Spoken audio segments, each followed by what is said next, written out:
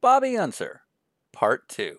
And just a reminder, there's gonna be a long story in here. Stick with it because the payoff is totally not worth it. Meow. All right, we're gonna start in 5, 4, 3, 2. So at this point you're retired, but you're not retired because you made a comeback 12 years later in a series that we've always wanted to talk about, but have never had the opportunity because no one's driven in it that we've worked with. Well, I think Brian Redmond did. But yeah, we did had some other things. Fastmasters. Oh, Fastmasters. Okay. We're going to set the stage for the fans that don't know what Fastmasters is, although there's a ton of it on YouTube. But basically, Jaguar comes out with a XK220 supercar. And the 220 stood for how fast you go. Go 220 miles an hour. I think it was like $1 million or something. It was this crazy fast car. 750,000. There you go. And they decided the best way to promote this car would be to take it with minimal safety upgrades to what's now known as, is it Lucas Oil Raceway Park right now? Okay. So basically Indianapolis Raceway Park at the time, the small oval that's just a few minutes away from the Speedway, and race it on a really terrible road course. They made a road course. And they also ran the oval. There's videos of oval. The Some racing. of the oval. Yeah. Yeah. But they'd come off, we ran through 3 and 4 on the oval. Mm-hmm. And on the front straightaway, we'd take off right after the pit out, finish line. Yeah, right. And dive into the road course. Yeah, and the road course being a 90 left, 90 right, and then basically like a hairpin onto the oval. Mm-hmm. And they took ex-champions and people of notoriety from the sport and just kind of threw you guys out there. Some of those guys were good drivers in their own deal. You know? Yeah, but not necessarily in these kind of cars. So the video, I remember watching this on like ESPN2. It might have even been on like Thursday Night Thunder or whatever that was called when they used to show the USAC sprints and stuff like that. And it was chaos even then. But watching those races now on YouTube, the liability that was there, because you guys are wearing open face helmets, you're racing in a NASCAR 3 and 4 at 140 miles an hour in street cars, which are not meant to wreck into concrete walls like this. And then they bring Parnelli in. Yeah. And that son of a buck is still good. Yeah. I mean, but you won the championship. Yeah.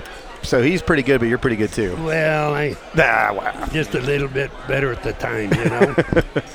What was the deal like for you with that series? Well, because, I mean, you're coming out just to kind of – it's more about the show, and I'm sure you were paid, like, appearance fees, and it's trying to, like, help sell a car. How'd it go? Those cars couldn't be sold. Okay. What they were is Jaguar. Show you how dumb those Englishmen are. They had no idea. They thought they built those friggin' cars. Love you, Dad.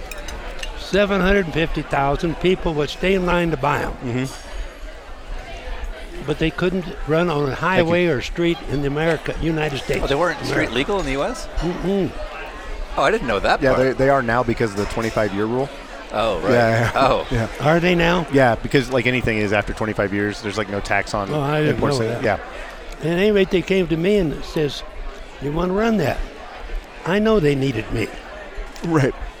But by the same token, they were going to have, for example, Rutherford be the test driver to get him set up for all of us to race.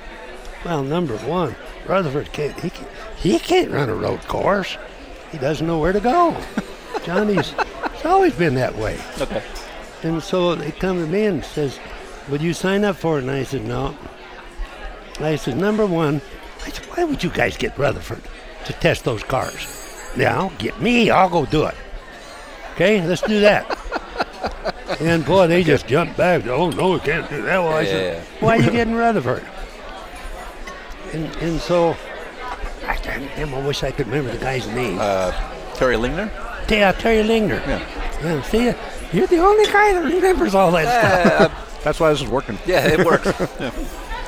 So Terry'd come up to me again and ask me, I'd say, Terry, I'm telling you, I won't run if you don't have this thing totally legit.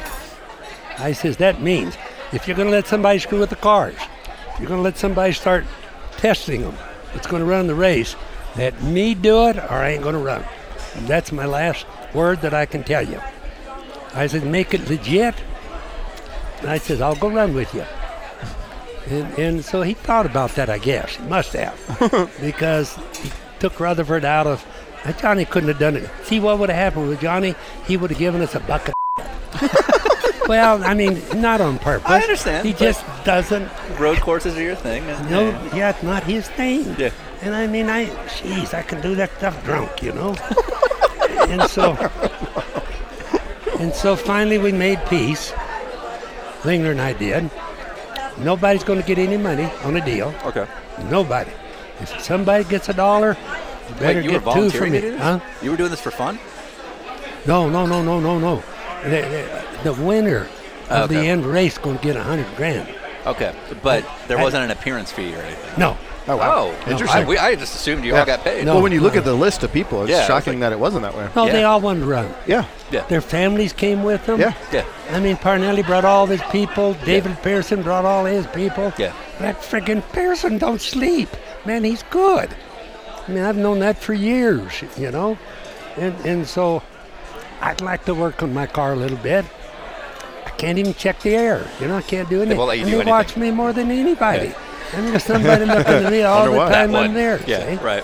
And so, I don't know, but everything is going. You know, the best driver was there, Fulmer. George Fulmer. George Fulmer. George Yeah. Fulmer. Really? Yeah, I believe So it. all the sports car guys. Yeah. Yeah. I Yeah. mean, and I like George, and I know he's always had a little problem here, a little problem there, but he's the guy goes fast. I Oh, used yeah. to watch him run the IROC cars Yeah. because I ran them too. Yep. So I could gauge what I was doing by what Fulmer's doing. I mean, pretty easy because I know he can go fast. And he was my most competition by far. And I mean, I know George pretty well. I haven't run against him that I can remember. But I've also done the IROC. He does them. And I can tell how I am against him by the speeds we do in our practice or whatever, Yep. you know. And so Fulmer's down there, and I mean, there's just no question about it. The son of a gun knows how to get around. He does really good. So like when we get ready to do the race, we're both on the front row, and I just took my car and reached over there and just scraped the side of his car right off. Took the mirror off and everything. Now that's just a sign of what's going to happen. Just to Get set ready. a precedent. And that's a $750,000 car. Yeah. Yeah, okay, got Yeah, it. Keep yeah, going, keep going. As But you were. it woke Fulmer up. I mean, Right. poor George, he doesn't know. Am I pissed off? What? Right, What? yeah, You yeah. know? Yeah, so he We're was good fucking with him. friends. Yeah. I mean, I talk to him on the phone pretty often. But you're just disrupting But he it. doesn't Yeah. know. Yeah. I just took it off. Wow, I can just see him saying, wow, what's so pissed What's off that about? Yeah, Yeah. right. You're just getting in his head. So they start the race, and we were terribly competitive. I mean, so close you wouldn't Yeah, believe it. yeah. You guys weren't messing around. No, and we go down into the first turns, and goddamn George is right with me. Neither one of us could get a jump on the other one. Right, Getting right. down there. And, you know, he kiddingly told me that he really needed the money, too.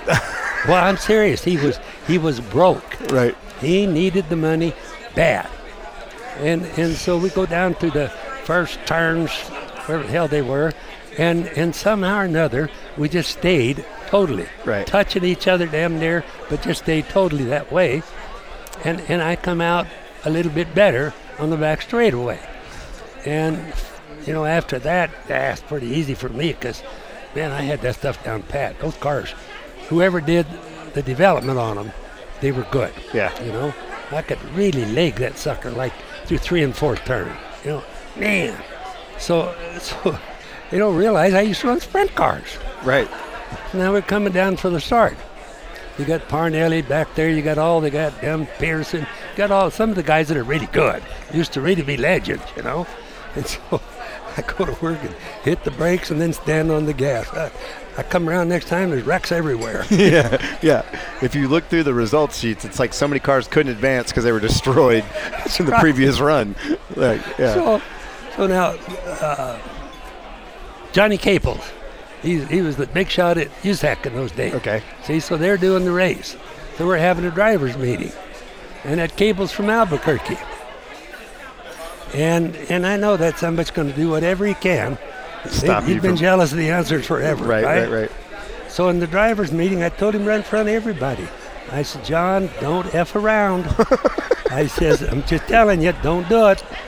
I says, if you don't start the race when you should, don't run it from upstairs. Mm-hmm. I said, let it go.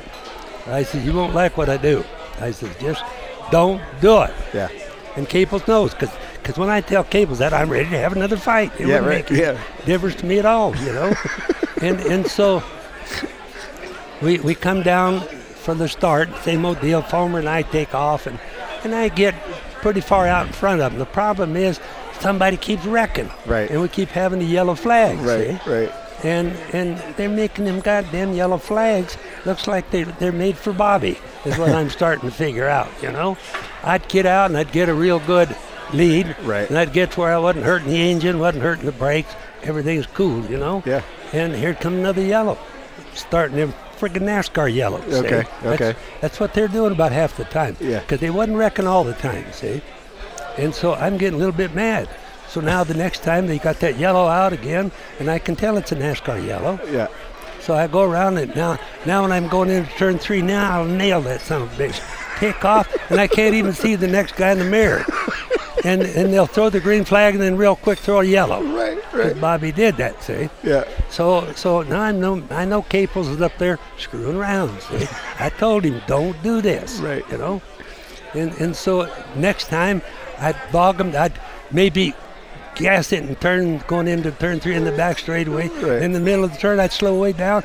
Shit, I look back there, them goddamn race cars are going everywhere. You know? So at the time, you're financially pretty well off, right? Yeah. Yeah. So you don't need the $100,000. You're just Well, that competitive. but I did. Well, I mean, you'll take $100,000, right? I talked to my head and I said, wow, I need that money. I think it's more But I won for competitiveness, the right? heat race too. I got another, I don't know, 15 or so for that. See? Right. But I bet it's more you just want to win because the names in the shit, pit. yeah. Yeah. Oh, even man. then, I you mean- were like, no, we're here to play. We're here to go. Yeah. Yeah. Yeah. I mean, It's work time. I had death in my teeth, man. I'm going to win that son of a bitch no That's matter amazing. what. And I Amazing. can't outrun them. I knew that Right. after a while, you know. Yeah. Because like in the practice and stuff, I just wax them. Yeah. Bad, see? These are street cars. Yeah. It's so Those fun. cars handle like a real race car. Yeah. They look proper. Oh, I'm telling you what. So just to give a rundown on some of the names entered, because they had a bunch of these races. You had Bobby Allison, Donnie Allison, Buddy Baker, Gary Bettenhausen, Derek Bell, Dick Trickle, Roger Ward, Bell's Bob a Wallach. good driver. Yeah. We had dinner with him last week. Yeah. Derek Bell. Good. Yeah. Yeah. Oh, yeah. Yeah. Don't count him out. I Henri- just did Henri away Pe- with him in a hurry. Yeah. Henri Pescarolo. Just crazy, amount of drivers that were entered. I knew what every car, every Jaguar that was there. Yeah. I knew whether it was good or not so good. Yeah. Okay. The one I got for the race was not so good. Yeah. But that's all right. The engines were all the same, Uh-huh. and I still had enough to outrun the other guys. You know? Yeah. I had more fun running that thing. It looked like a blast. I Yeah. laughed at all the guys. Told my kids this. I didn't have one family member there. Not one. Parnelli had all of them. Pearson had all of them. Baker had all. Yeah, right. I mean, everybody brought their families up. It's like a vacation for everybody. I showed up to race. You came to win. Yeah. You came to win. That's amazing. We do a pass-along question while you're having some food. So yesterday we had lunch in Houston with astronaut Drew Feustel, who literally just got back from the International Space Station like 14 days ago or something. And he's a big racing fan. He's been taking pictures and posting them online from space of all the racetracks that IndyCar's been racing on this year in Formula One and MotoGP. He's a really neat guy. And he wanted to know, for you specifically, what's been life's biggest surprise? Winning Indy. I mean, I never thought I could win it. My first win in '68, I knew I had a fast car. Physically knew it.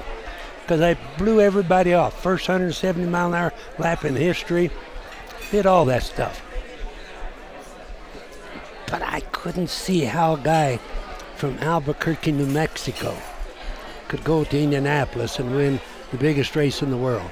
I just didn't see it. And I just kind of followed my nose. And when it happened, it happened. I mean, Leonard was a good friend of mine, nice guy. But man, that Granatelli screwed him up, gave him a slow car.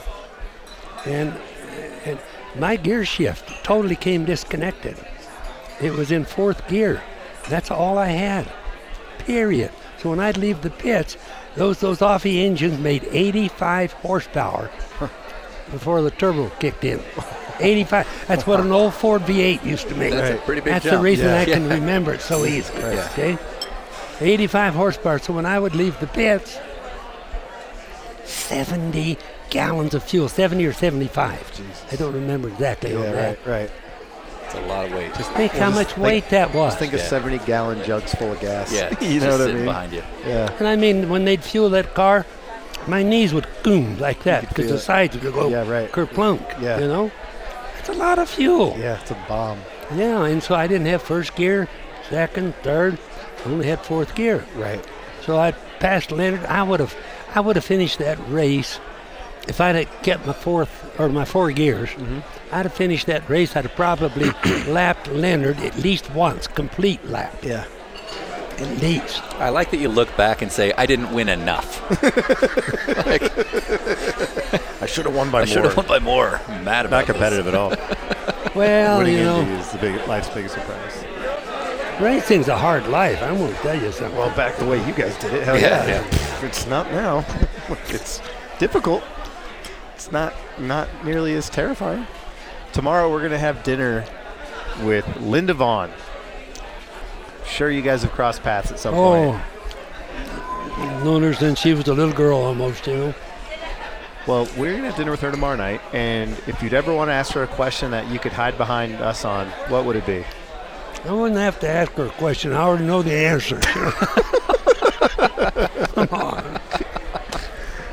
So I wouldn't ask her anything. I'm going to tease her about some things I know. Okay, what should we tease her about? That'll work. No, it wouldn't be fair. Okay. Wouldn't be fair to her. Wouldn't be fair to Okay. Foyt. What? To Foyt? To Foyt? Did they have a past? Huh? Did they have a past? Linda and Foyt? He got everything he could get. Just figure it out from there.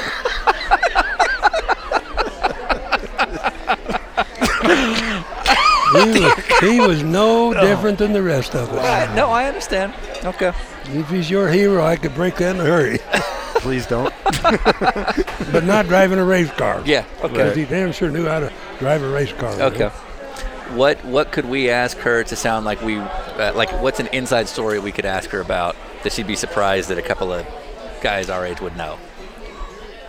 No, I don't know. I've seen her so many times when she was the shift girl. Yeah, her Miss shift Miss girl. Hurst, yeah. Yeah. I mean, that's when I got to know her. Yeah. And she was a little cuter then than she is now. Well, okay. But I You was were too.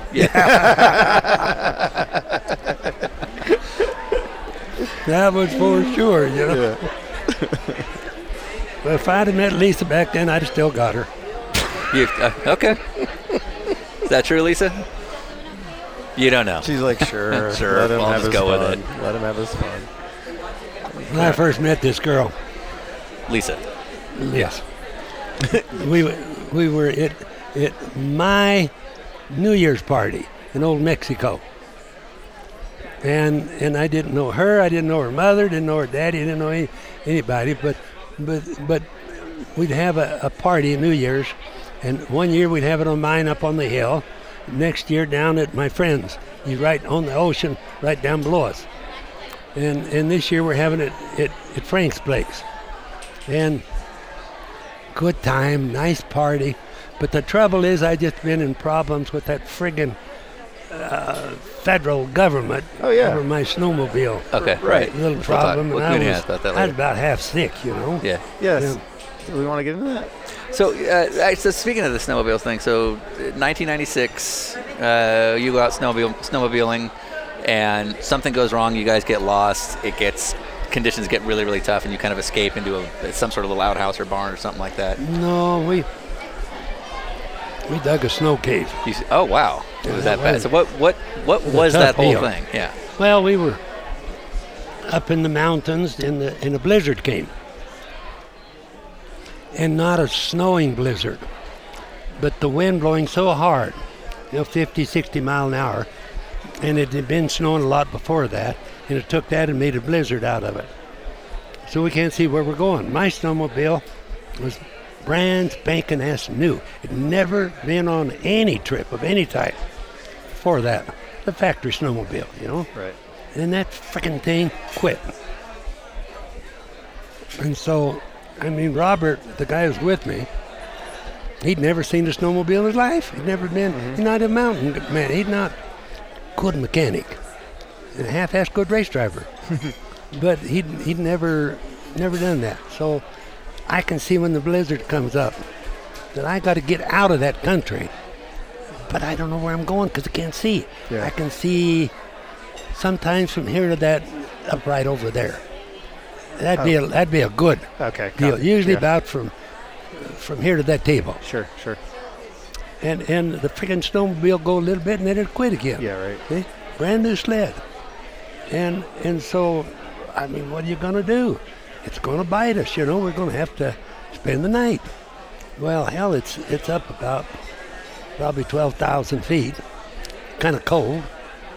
And all that snow blowing, so what I told Robert was, we ain't going to make it. We're going to have to spend the night. And we were way the hell into the mountains. Yeah. Right. And I know which way the valley is, the Alamosa Valley. So we just got to start walking. So I grabbed everything out of the snowmobiles that could become emergencies for us, which could be a hat to wear, anything like that. So, and it gets dark. So we're just walking down. And like I told Robert, if the water flows down, we follow it. Sure. Because that's where we need to do. Right. We got to get out of that super high country, and we got to get down to where the Ponderosa Pines are. And finally, we get down to the Ponderosa Pines. Can't see much, but I look at a tree and I say, "Wow, it's got nice branches. They're hanging over and laying into the snow. It's good." Robert had lost one glove. Okay. Bad, Yeah. Right. Yeah. really bad. So who dug the snow cave? Yeah. Yeah. I didn't like that.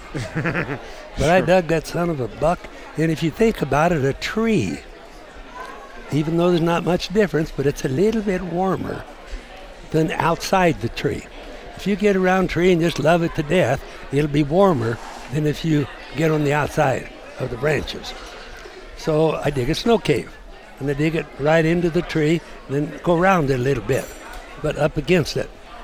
And so I go in and I told Robert, I says, I don't like you that much, but we got to get close Right. together. You're gonna have to hug for warmth. Yeah, Yeah. because, it's him and I, man, that's it. Yeah. This is actual survival now. Yeah. It's actual survival. Yeah. Yeah. So we started the next day, and I get out there, and we woke up, and I'm looking out through there, and I thought I saw a little bit of daylight, so it's time to go.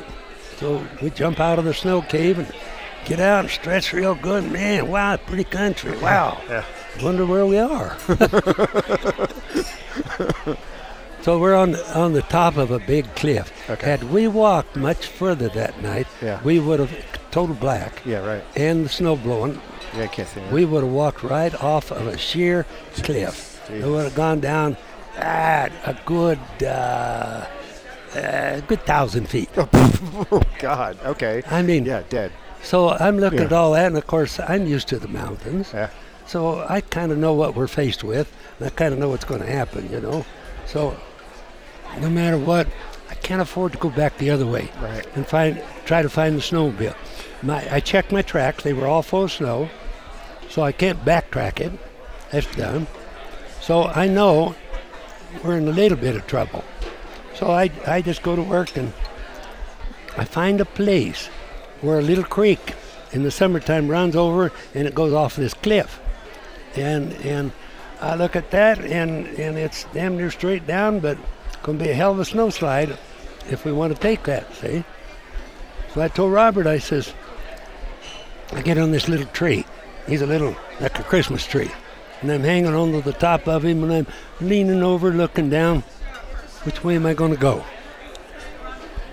Freaking tree broke.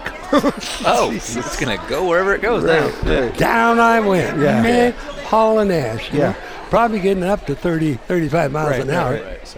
And I'm worried about those big rocks that Yeah. come out of the snow. Yeah.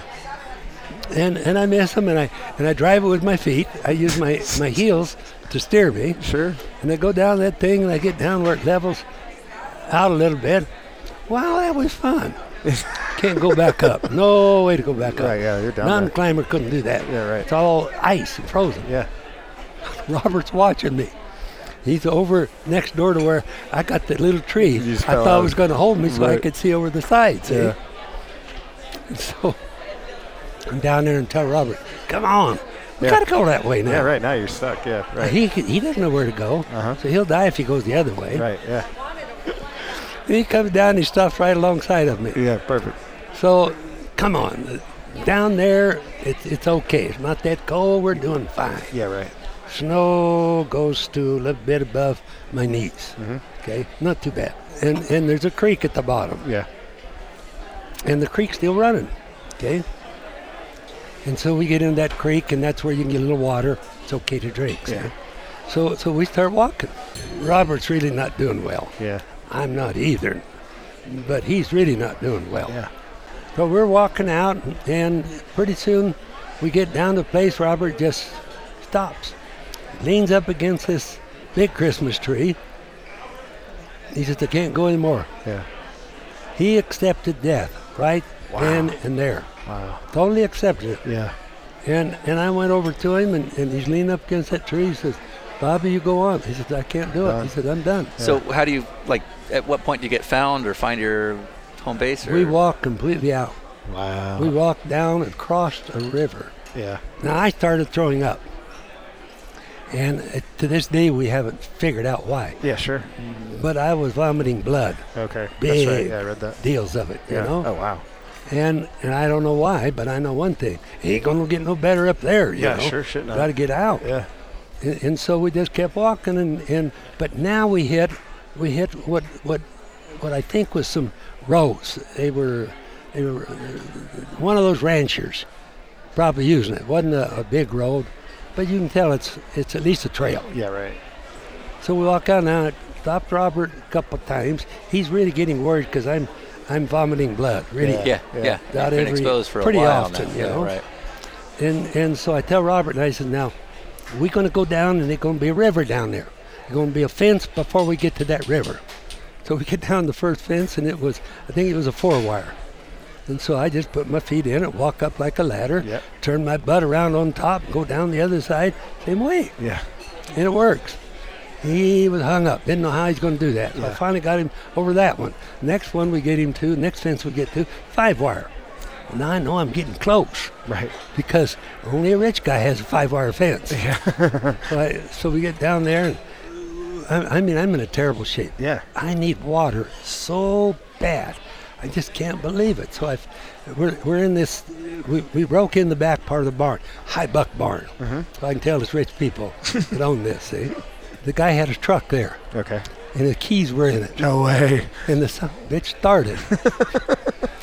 Boy, I'm hot shit. I mean, I got this thing going. Right. All I got to do is drive around that barn and figure out where the road is that goes up to the main road. Yeah, get out the of main here. road, I'm just guessing, but I know about where it is. Sure. I'm going around the goddamn corral, and there's a snow drift. And obviously I don't see too good. Sure, right. Because I've been up there a long time. Yeah. And so I go right in with that truck, and I get stuck. One of the Now best what drivers. am I going to do? One of the best drivers in the world. Yeah. and I can't get out and walk anymore. Yeah, right. I'm done. I'd only had a back operation like 2-3 weeks before that, see? Right. So my back is bad. So I'm thinking, the guy that owns this barn got a lot of money. Otherwise, it wouldn't be so nice. And we found in the back of the barn, they had a little dinky-ass light in that whole barn, Yeah. way up high. But it's enough to where I could at least look at you and Right. see where you are. I could look at him, see where he is. And so I got to thinking, this is the working part of the barn where they do their woodwork and stuff like that. I got to thinking, the guy wouldn't own this if he didn't have a phone in here. Oh, okay. See, but other than that one little dinky light, you can't see anything. Yeah, right. See? So I just started on the benches. I just started feeling Yeah, right. with my hands. And I go around there and nothing on the benches. So I reached over to a post, like one of these. Great big post in the middle. Yeah. There was a phone hanging on it. Oh, no way. So I get the phone. Now I can't talk. Yeah. Because I've You've been vomited so vomiting many everything. times Yeah, right. That you can't even hear me. Yeah, you know? sure. And so I tell Robert, I says, God damn. I told him, I says, now, and I'm whispering to him, with my hands like this. I says, now, you call the operator. I wasn't thinking good. Right. I said, you call the operator and tell her we need help. Yeah. We're on the Canejos River close to the highway, whatever the hell number it was. Yeah. And so Robert's fine. He gets on the phone with her. But he's not a salesman. He can't sell the friggin' message. Right. He just can't talk to her, see? So I got the phone from me, but I can't talk. She can't hear me. Yeah, right. And, I mean, you got a phone, but it won't work. Yeah. So then, I hung it up. I'm standing there thinking while I'm shaking. Yeah. And I'm thinking, well, yeah. Why in the hell don't I just direct dial? Right. Right. Yeah. But you're out of it because it's been days, right? I am so bad that my head is not working. Right. And I walk back over that phone, and just like I'm a smart son of a bitch, I pick it up, and I start dialing, shaking like hell. I dial Gerald Sexton. Yeah. He lives down in Chalmatu, see? Okay. He's one of my good friends down there. And Gerald answers the phone. And Gerald says, all right, who is this? He's in bad mood. They're up at, I don't know, it's 5 in the morning or something like that, He's, who is this? I said, damn, it's me. I can't talk, see? And I said, it's me, Gerald. I need help. I got to call his Bobby. And he says, look, don't call me right now. I don't want to answer this phone. He says, we're getting ready to go on a search and rescue. They're all waiting outside. Now, who is it? Tell me what you want or hang up. I said, God damn it, Gerald. Right. It's me. It's the guy you're looking for. Yeah. Pretty soon he listens. He says, Bobby? Yeah, God damn it, that's what I'm trying to tell you. He says, where are you? I said, Rainbow Trout Ranch. Over on the highway where you go to that little town I was telling you about, across the Canejos. Yeah. He says, wow, how'd you get over there? That ain't the problem. Just get over here. Yeah, exactly. Come get So me. here they come out. Now here's the stories the state cops are telling me. The ambulance driver, they sent an ambulance over. Yeah, right, We right. didn't need that. Yeah. But they sent the ambulance over. Coughing up blood. I don't need an ambulance. Well, shit, that wasn't going to help me, And so here they are all down there, and I'm asking Gerald. Al's, of course, got the Hummer, and they say Al had hit these snow drifts. He just give that Hummer hell, and he'd hit him. Snow would fly all over the place, and he'd come out the other side. Right, no problem. He'd Yeah, break exactly. a road, And every one of the snow drifts, he just hit it wide open. Yeah. See? We go all the way back over to my ranch. And when we get over there, of course, it becomes daylight before we got there. Mm-hmm. There's all the goddamn television stations. Oh, Helicopters right. everywhere Right. on my ranch. Yeah, right. Thinking, oh, shit. Well, now what am I going to say? Because everybody's going to want to know what I have to say. They don't care who Robert is, They want to know what Bobby's going to say, see?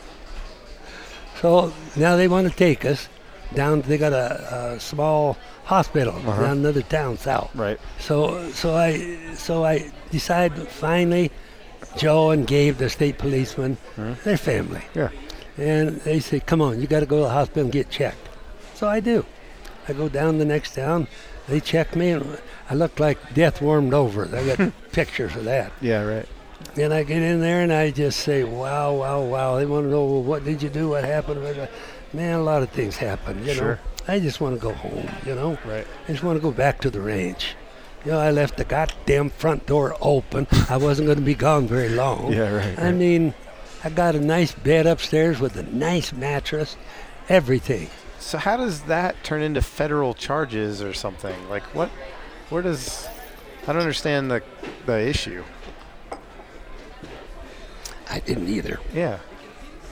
Now it comes down to the good parts. You got time enough to hear that? Yeah, we have time if you do. Yeah, it's if you guys have time. That's Well, yeah. at any rate, I stay in the house. The doctor stays with me Yeah. till he gets me doing okay. Sure. Okay? I can get up now. I can walk to the bathroom. Everything's okay. Yeah. So I go back to Albuquerque. I surely didn't have my plane. I got an airport there too. See, Okay. Those days. So at any rate, I go back to Albuquerque, and of course I get to feeling better every day. So I go down there and Gabe Valdez. Well, he runs my range for me, but he's got the nicest wife. Okay. He's the nicest person. He never says a cuss word. Kids never heard a cuss word from him. That type of a guy. So I call Gabe. I'm down in Albuquerque, and now one of the sheriffs told me that was a federal place where we were. Like a reserve or something? Or? Yeah, huh? When we were up in the mountains, honey, what was the name of that place? We were in the illegal place. Oh, okay. Yeah. So you're in a national It was forest? federal land. Yeah. We were recreating in a reserve. A federal reserve. Yeah, yeah. Federal National- reserve, but yeah, big. right. Yeah. In other Right. words, big. Well, you talk about somebody's lives. You can't talk about that. So I called down at the Forest Service because the deputy, another friend, Yeah. told me, you better check with the Forest Service and get their blessing before you go up to find your snowmobile. I still got a brand new snowmobile somewhere, see? Sure. Yeah. Yeah. And so I'd like to get it done. Call downtown Forest Service, National Forest Service. Gabe tells me of a friend. Tells me his name. So I asked for that guy, got him on the phone. I say, hey, I'm Bobby Unser. I'm the one that was up in the mountains that made front page all the newspapers everywhere. Yeah. And I says, I need a little help. And if it's in a place where you guys don't want it, I don't want you to get mad about it. Right. So now, tell me what to do. Yeah. So the guy called me up a little later and he says, geez, now this is Gabe's friend. And so they start laying a framework how to get Bobby Unser. Okay. And I don't know it. Right. I'm totally Yeah, you're just innocent. trying to get your snowmobile back. You're lucky to be alive. Oh, Yeah. and they know that. Yeah. And you know what they took up to find me? Body bags, 2 body bags. No shit. Yeah. All came out in the court thing, you know. Good Lord. And so I get on with that, and I tell Robert, now you stay out of it. He doesn't know what to say. Yeah. I know how to tell a lie pretty good when it comes to those guys, you know. I've been lying to them race car guys for years. You know? So we go down there, and the guy says, calls me back, and he says, why don't you come down? And he says, I got some friends from Colorado, from Durango. Yeah. And he says, they'll help you out, Bobby. I thought, that's nice. Yeah, right. So I jump in my truck, and I run downtown, park it there. I go in there, and hey, where's the office? You know, they take me this guy. Yeah. And it's the same guy I talked to. And he says, all those people are in the meeting room. They had a big table Yeah. in there, you know. So I go over there, and there's a female and a male. So I'm sitting there looking at that, and he says, and he's acting like he's my friend. Really nice. And she's acting like she's my friend too. And I'm sitting across the table from both of them. Yeah. See? And here they are. They got these maps. They got all kinds of maps. That's the government, you know. And they're showing me where they think, where did you think you leave your snowmobile? Mm-hmm. You left it. I said, well, if Red Lake is there, I says, then just guessing where we walked in the blizzard, then I'm going to guess if we came out at a certain place, I must have gone this way. Right. And I could see that big cliff I went down, the first one. I can see that plain as daylight. And I'm being a nice guy, and I said, this is where we went off. Right. This little stream goes down through there, and we slid down that little stream, down about 1,000 feet, and got us a drink down below and started walking. And I look at that girl. Remember, I'm sitting on one side, and my temper's not the best in the world. I know that, you know. But she reaches down into her briefcase, pulls out a pre-written citation, slides it across the table to me. I says, what is this? It's a citation. You were in the federal deal, you know. Yeah. Well, how do you know I was there? Yeah. I don't know where I was. How do you know? Yeah. I can't know that. So the fight started, and it became a national thing. Okay. I mean, they're trying to get me in. They really want to get me to jail. That ain't gonna work, you know. Yeah. I mean, I got 2 United States senators called right away. Yeah. I'm still at my desk in Albuquerque, here so sick, you know, I'm still sick. And Senator Whitehorse Campbell from Colorado, and they don't have secretaries call. It's them calling. They call. Yeah. So I answer the phone, you know, and the guy says, "I'm Senator Whitehorse Campbell from Washington." I said, "Wow, okay. Yeah. What do you want to know?" Yeah. And what he wants to know is, are you having to tell lies? Nope. All happened the way I say. And which I all did for a couple of little things, you know. Yeah, right. I mean, we broke the barn door. Tried to pay the guy and he wouldn't take any money for it, you know. Yeah, right. And we tore the lock off, you Yeah. know. I mean, come on. Might have moved the truck into a different area. Well, I did get his truck stuck, you know. And we'd have taken the truck home. We could have made it out of there, you know. I'd have bought that friggin' truck. Right, you know? yeah, exactly. And so we do all that stuff, and they just keep piling on. And so then we found out there's some guys from up in the Alamosa Valley that used to snowmobile with us. And they're guiltier of running up there than I've ever been. Right. At any rate, I went through all that with them, and of course, it ends up in Washington, D.C.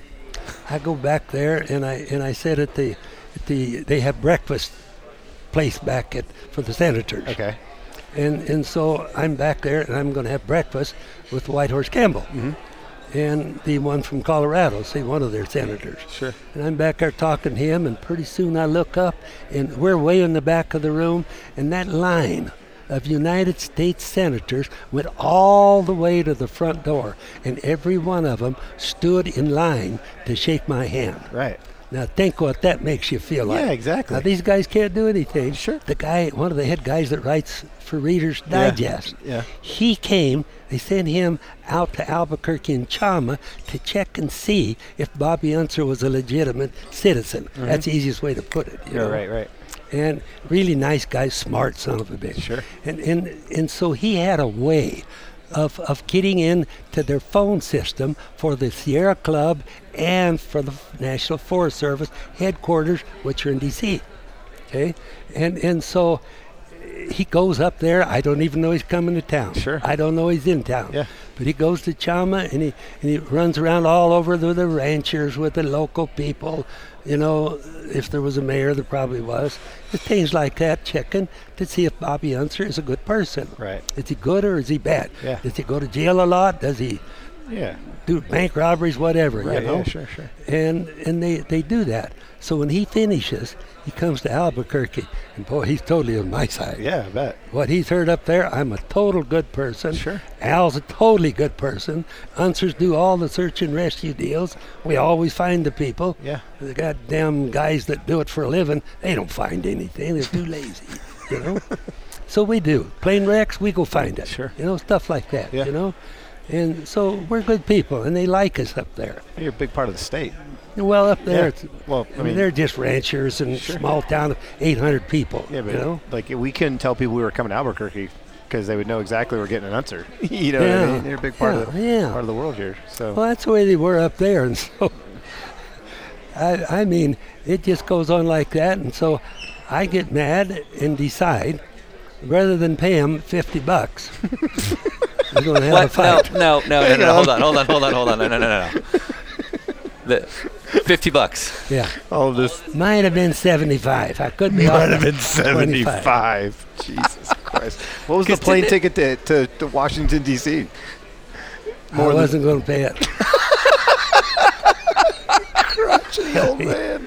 I just didn't care, you know. Because you went to like federal appeals course, you would have gone to the Supreme Court if they hadn't kicked it out, right? Well, yeah, Over $75 or $50.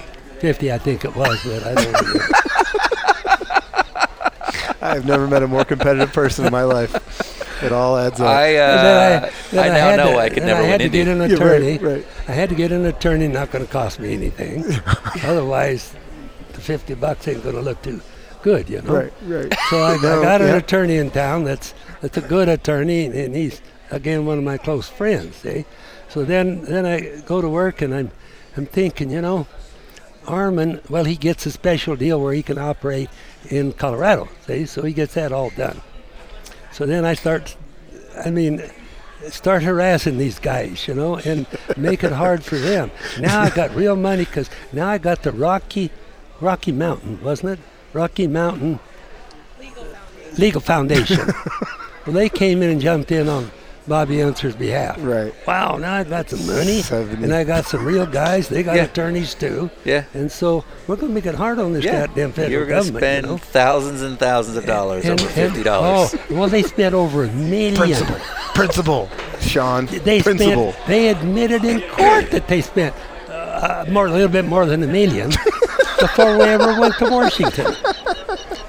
But they're going to get Bobby Unser. And another thing, the guy in Durango that's in charge, all that Forest Service, he made big brags to the press that Bobby Unser is going to take that snowmobile out with horses. He's going to drag it out or something. Right. He won't ride that snowmobile out of those mountains.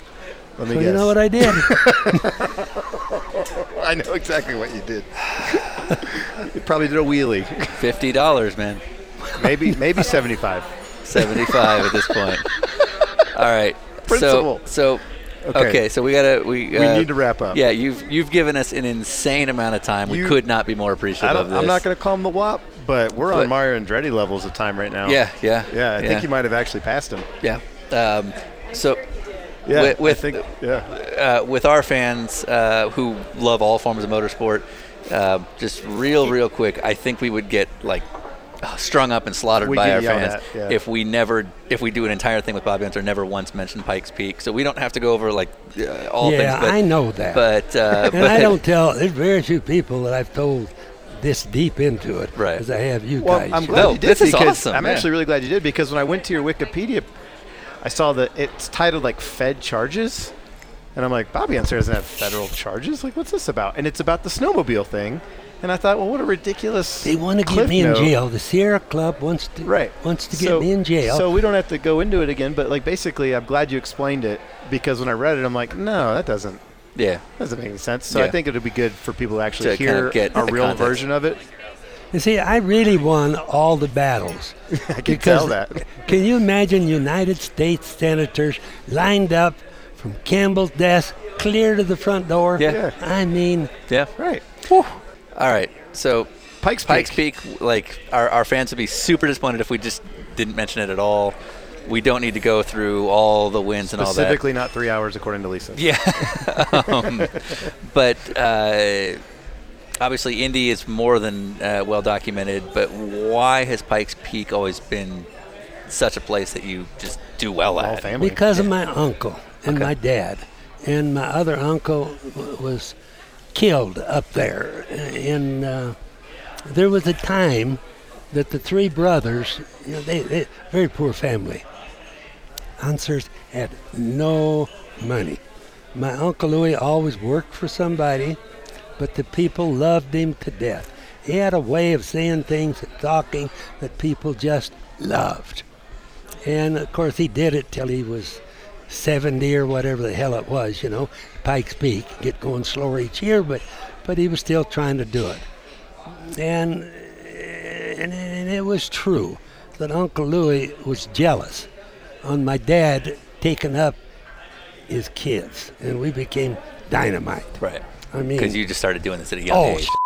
You guys know. Win that thing, how many times, honey? 13. 13 times No. 39 wins total. in the family. Oh, I didn't know that. Yeah. I mean, they call it Unser's Peak. Yeah. Yeah. Okay. Yeah. But think 39 wins. Now, some of them were class wins. That's still Well, we come from sports car. Class wins are a big deal to us. Yeah. So, Yeah, well, I mean, win's a win. that's what it was up there. And of course, Uncle Louis didn't like it. Yeah. I mean, we're rough, rambunctious kids. Yeah. Fight all the time, go to jail every Friday night for getting in the a Unsers? fight. I didn't notice Yeah, anything never like heard this. this. Yeah. Oh, yeah. I mean, I went in jail so many times you wouldn't believe it. But never stole anything and never told a lie. Right. Don't have to do that. Rambunctious, But as you just said. you have fun. Yeah. Okay. Yeah.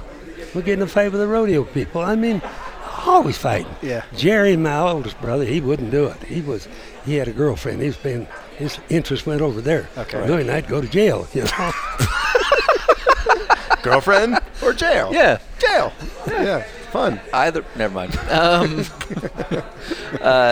Okay. Well, that's. You told a story at the RRDC dinner about taking somebody for a ride.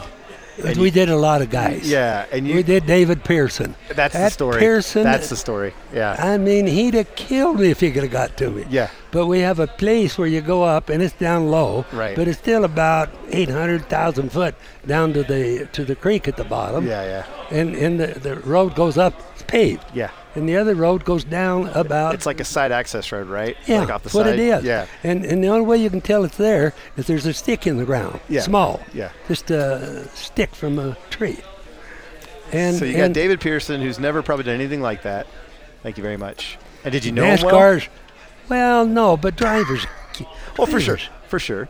But like you didn't know him. I mean, I thought Pearson was way up there in my world. Yeah, oh, you yeah, know? I mean, definitely. that son of a bitch knew how to get the throttle down, you know? right. He wasn't playing, you Right. know? So Parnelli and I, we just get ornery in hell, see? And I had just met Parnelli at Pikes Peak. Okay. So now, next year, all these guys, factories are all wanting to run. Pearson's probably running somebody in the Dodge or the Plymouth. Yeah, right. Because for Ray Nichols, you know, that's where he got back at me one time.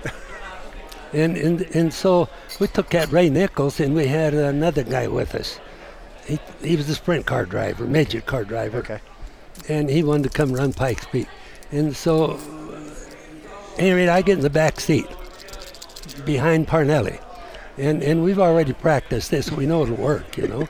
And I put my hands over his eyes, and I cracked 2 fingers where he can just see. And so he can see where he's going, but Pearson don't think so. Right, see? right.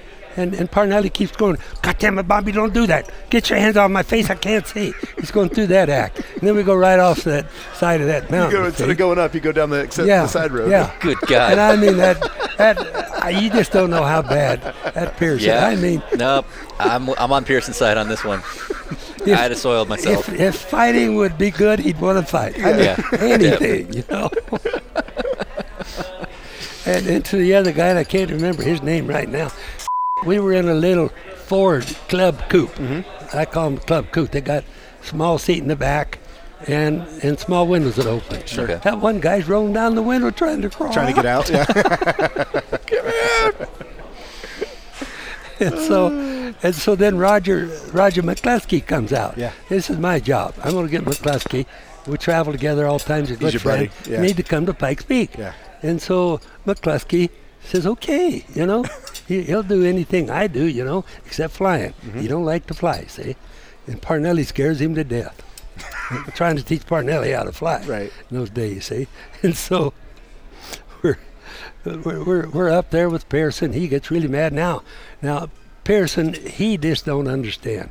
This is stupid stuff we're doing, you know? And so he kind of gets off of our ass, practice starts, and then McCluskey shows up. Mm-hmm. He's big Yahoo from Indianapolis Speedway, see? Yeah. So he comes up, and we did the same thing to McCluskey. God damn. McCluskey got in his car, went back to the airport, turned his car in, got the first airplane out of town. Again? He didn't I'm kinda on his side. He didn't even show up for the press conference. No way. No, I mean, it's the last we saw Roger. You guys are dicks. Yeah.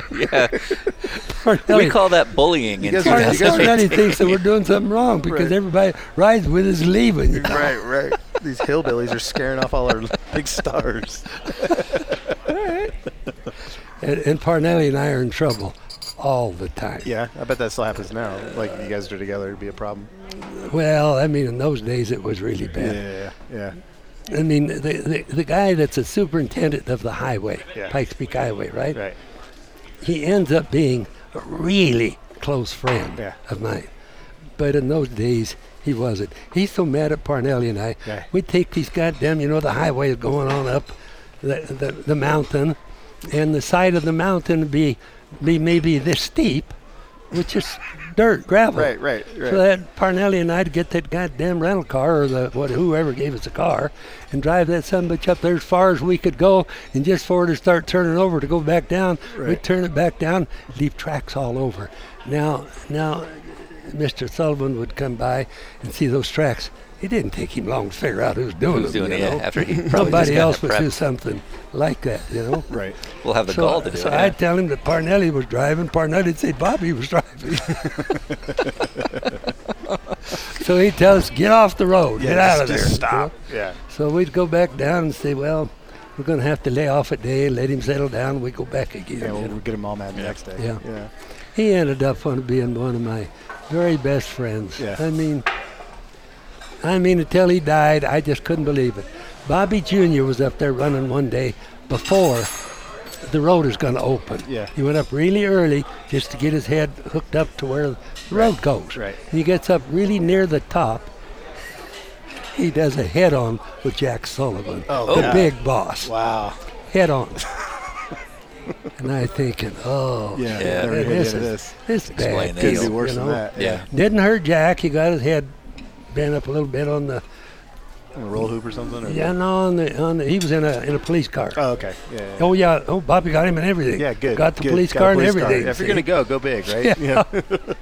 And so Bobby Jr. doesn't want to come down and tell his daddy, you know. So we keep that all really quiet. Yeah. And this is all race day. So here comes Jack Sullivan down. That's when I knew he was really, really, really my friend. Yeah. See, because he came down and he says, I don't want you to blame your son on this. I said, Jack, what happened? He says, we had a little problem up by the springs up there at the top. And he says, well, what happened? He says, well, we were just going around the corner, and he says, I was on the wrong side of the road. He's blaming himself for everything. Wow. see? Oh, wow. Yeah. And I says, Jack, Yeah. Tell me the I know truth. better. yeah. I mean, Bobby Jr.'s totally screw off him. He's going to do something like that, you know. And he let Bobby Jr. off. Wow. Cool. I mean, let him off total. Yeah. Would not tell me the truth. Yeah. He just wouldn't tell me the whole truth. He says, no matter what, he says, that was my fault. Well, he's the boss, you know. Right, Yeah. right. You didn't have to do that for you. Probably out of no kidding. respect. With your with your heyday of especially racing at the Speedway, but also Pikes Peak, drivers used to be killed on a regular basis. And we talked with David Hobbs. I mean, we've talked with a lot of older drivers, but David Hobbs really kind of gave us a eye-opening kind of experience of his about how he would literally be at a funeral one week, sit next to a guy that the next week they'd be at that guy's funeral. Yeah. And at the Speedway, of course, with the speeds being so high and obviously concrete walls and everything, it had to be pretty tough. Like, is there a certain person that, you know, that you lost that you were really close with, or were you? I was close with a lot of them. You're right, yeah, because you seem like you're a pretty Lot social of 'em. guy. Yeah. Don Branson, I told you. he's Yeah, one of right. From earlier, yeah. I mean, that's where I got my first really, really, really good ride. Yeah. See? He's going to retire, Yeah. and he wants me to take his job Right, over. right. And he didn't mind saying it. Yeah. So, I mean, I love the guy to death. I Yeah. mean, there's just some people you know, Mhm. they do anything for you. Yeah. And that was Branson to Bobby Unser. You know, if you'd seen prop that thing all year on my airplane, you know how good he right, was. right. He really cared about you. Yeah. But I mean, there was guys like that, like McCluskey. God damn. McCluskey was really, really, really one of my closest friends Yeah. ever until he became a goddamn official. You can't like officials; they're the enemy. you Something know? happens. We've been having this conversation in my world lately that something happens when you become an official. Because you can be the best race car driver ever, become one of those guys, and you change. It's really strange. It sucks, actually. I mean, Yeah. it's true. Yeah. Yeah. I had a lot of guys. I mean, Judd Larson. He and Red Rickle died right in front of me, Yeah. and I won the race that night. Yeah. They're both dead, and you can't turn it around. They're dead and gone, you know. Was it because today when people get injured, since it's obviously a lot less common, or killed, you get a lot of people on social media that have opinions and other forms of media that talk about how it's unacceptable or things like that. But it seemed like a way of life a lot more accepted back then. And when we talked with Drew Foistel yesterday, the astronaut, astronaut we met with, Yeah. Drew Foistel, yeah, he kind of talked about how he was in line to fly a shuttle after Columbia. Was it Yeah, Columbia? well, He was in the next couple of missions, and he kind of was like, well, no, we're doing something important here. with racing, you don't have to go racing. I mean, you do because that's what your legacy is going to be. But like, we're not curing cancer by driving race cars. You know, with me, it didn't make any difference. I had to drive race cars. You know, if there was a time machine right now, go back and do it all over. Oh shit! I'd do it so fast you wouldn't believe. That's awesome. I mean, honest to goodness, I liked it so much. Yeah. That I knew I was good. I knew I got good. I knew I got better. Yeah. Before your career really took off, you lost your brother in 1959, I believe. Yeah, Jerry. Did that change the dynamic in the family? Mm-mm. Day before Jerry died. Yeah. He died in the morning, as best I can remember. Yeah. We were not prepared for it. Sure. Because you're 26. You're like 25, 26 when this happens. Something like that. Yeah. So go on. So at any rate, the last thing that Jerry said to me while he was awake most of the time, burned really bad, but awake, you know. And he thinks he's got a car for me to take my driver's test in at the racetrack. That's what he says to you. That's what he says. Wow. That was the last conversation that is an answer I had. if I've ever heard Yeah. it. Yeah. And I mean, you know, we go and we do the funeral, you know, and that was bad. Yeah. Mom and Daddy were really shook up. Jerry was the most advanced one of us kids. I mean, he was good. But it was a stock car. He was good with a stock car. He'd already become national champion, and he was good. But I personally don't think Jerry should have been jumping off into an Indy car. I think he needed to go run a lot of sprint car races. Yeah. I ran hundreds of them friggin' things. Go run a midget. Yeah. But he didn't do that. He won so many races in the stock car. He just knew how to do it. Now, had he started out like I did, and get it on, you know, go follow the sprint circuit. Yeah. Go earn $100 when you think you ought to get 1,000. Yeah. I mean, that's a life I lived. I mean, when I was in the Air Force, that was not a good idea, but I did it. Yeah. And I got moved to Albuquerque by the general. This is where field command is for the whole world. And you were like a sharpshooter? Yeah, well, I became that because I didn't want to work. Oh, okay, good man. You are a race car driver. Well, that was the truth. That's it. I'm with you. And the first CO, he didn't like me. Okay. So the general at the time just moved him someplace in the world without his wife and kids. Guy should have not screwed with Bobby Unser, you know. But he didn't know until it was too late. Right. But the general liked me. That's all that's important. If the general likes you, you don't have to worry about the rest of it. Sure. Yeah. But anyway. And so I get moved to Albuquerque. I was going to go to Alaska.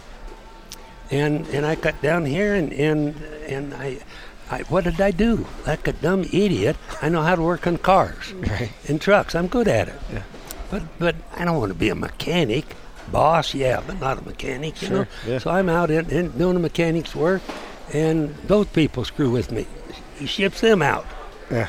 I mean, don't screw with me. That got to be the deal. So things get settled down a little bit, and I got this guy. He comes in and out every day. Every day he's gone in the morning. I never see him there. And he comes back in the afternoon. His name is Mac, and I said, Mac, where you been? He says, I'm down there trying out for the rifle team. I said, what rifle team? Oh, he says, they got the big rifle team. It's headquartered here for the whole United States. I says, well, who do you see? What do you have to do? Yeah, I would do that, yeah. And he says, no, you just go down there and you try out for it. And if you make it, you don't have any bosses anymore. If you don't make it, you got to come back here and go to work. And I says, wow. So I went down and talked to my first sergeant. I says, because I could shoot really good as a kid, see? And so I go down and ask my first sergeant, I said, what do you have to do to get on that rifle team that you guys talk about? And he says, well, you just got to shoot good. I said, can anybody try out for it? I didn't have any stripes. Right. I mean, they'd been after my ass with that general problem that I had, you know. They'd keep me down to nothing as long as they could, see? Right. And so I says, well, I'd like to go try out for it. I said, which gun do you use?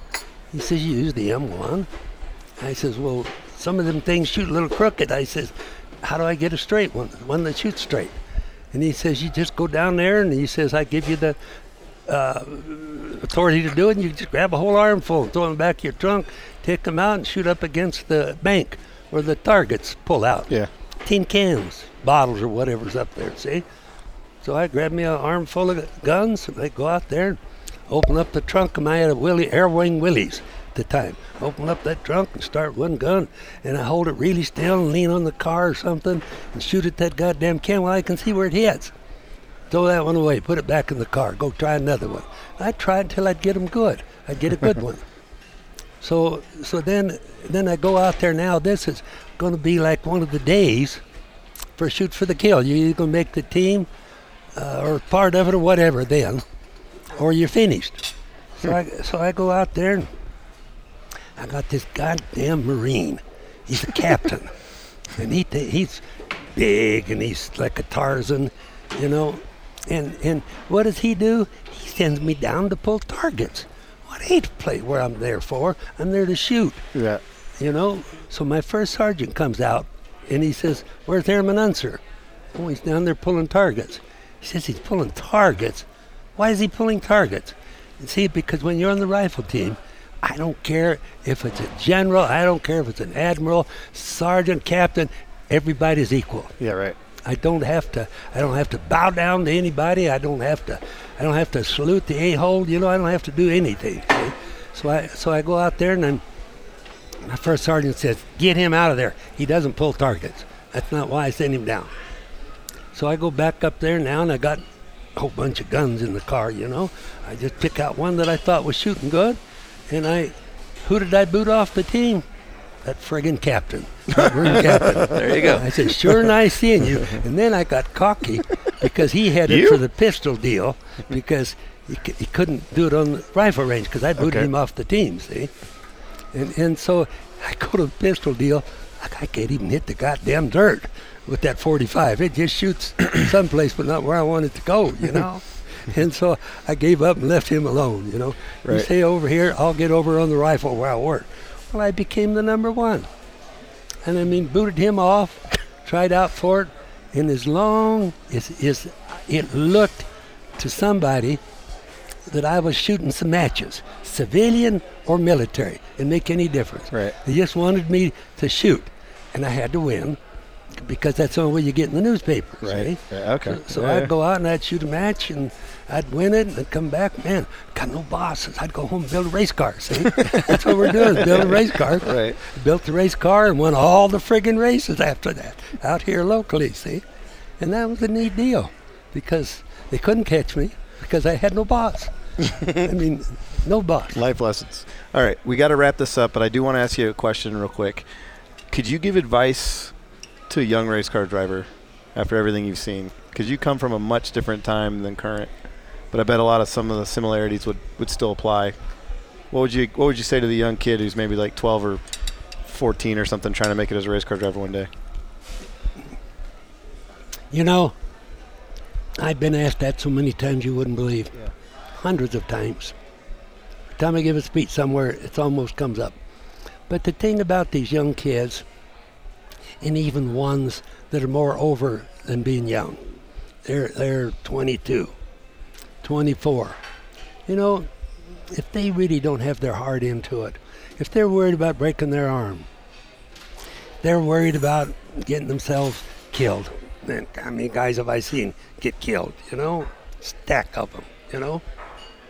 I feel sorry for them, but I can't help it. I had to drive race cars. I don't care what. I still have dreams about it. If there was any way I could do it now, and another thing, I never did it for big money. I didn't care if I made money. I was making enough money to raise my kids, and it got better as I went along. And you know, when I made a deal with Penske, he might have asked me one time, how much are you going to have? I didn't even want to talk about it. That ruins racing. So these fathers now, this is where my bitch is, that are running this 12-year-old kid, 13-year-old kid, came up through the go-karts, he thinks he's pretty good, see? Well, that's the way my youngest son was. I put him through the go-karts, We won 85% of all the races that we ran, no matter where we went. I'd take that goddamn thing apart with the wheels and stuff, put it in my airplane, fly it to some other state, into a race, and we'd win it. I made ground effect cars out of them. I mean, I did everything. I mean, the guy that used to run that whole deal in the United States just begged me to get out of the go-kart racing because I'd ruin all their rules. They put down, I'd figure out a way around it and be legal. See, no cheating, you know. And I did that. Hook up with a factory out in California that makes them, do anything I wanted to do. And I enjoyed it because Robbie would win. So what would you say to the dad then? Like what were you going? Leave the kid alone. Yeah. If he really wants to be a race driver, he will do it. Find a He'll way. want to so bad. My dad could not stop me, nor Al, nor Jerry, nor Louie from being race car drivers. He couldn't do it. And he didn't want to, but I mean, he could not do it. I mean, it made no difference. So it sounds like you got to want it, is what you're saying. That's willing. That's the difference. Yeah. How many of them really? You know, just like this guy that's our friend, Robert Gayton, guy who was in that snowmobile thing with me. Yeah. He was going to lean against the tree. Yeah, He was that's committed- right. he was He committing to accepted die. death. Yeah. See? Yeah. And he's a good fabricator. He's good at doing a lot of things. But he just doesn't. I could tell him what I know. Yeah. I could guide him. But his head won't go deep enough to understand what I'm saying. That's the problem. Speaking of which, I have to congratulate you. You've officially beaten Mario Andretti on one more thing, What's that? which is you've gone about 45 minutes longer than he did with us. Yeah. All right. Do you know Tony Stewart? Oh, yeah. You know, he was my, think about like the days that I quit Yeah. and started doing only things like the Fast Masters, something like that, Yeah. you know. He was my hero. Yeah. Tony I Stewart's the mean, man. I used to watch him in the papers. That son of a bitch gold. Yeah. Man, he Yeah. wins everything. Yeah, he's the you man. know? So Tony Stewart's driving us around the country and been really nice and patient. Yeah, But I'm pretty sure he's sitting in the car right hoping now. we're going to bring him some food. Yeah, he's and been in there 5 hours. we have to drive to California now Yeah, to go meet Miss Linda Vaughn. yeah. So Continental's got the check.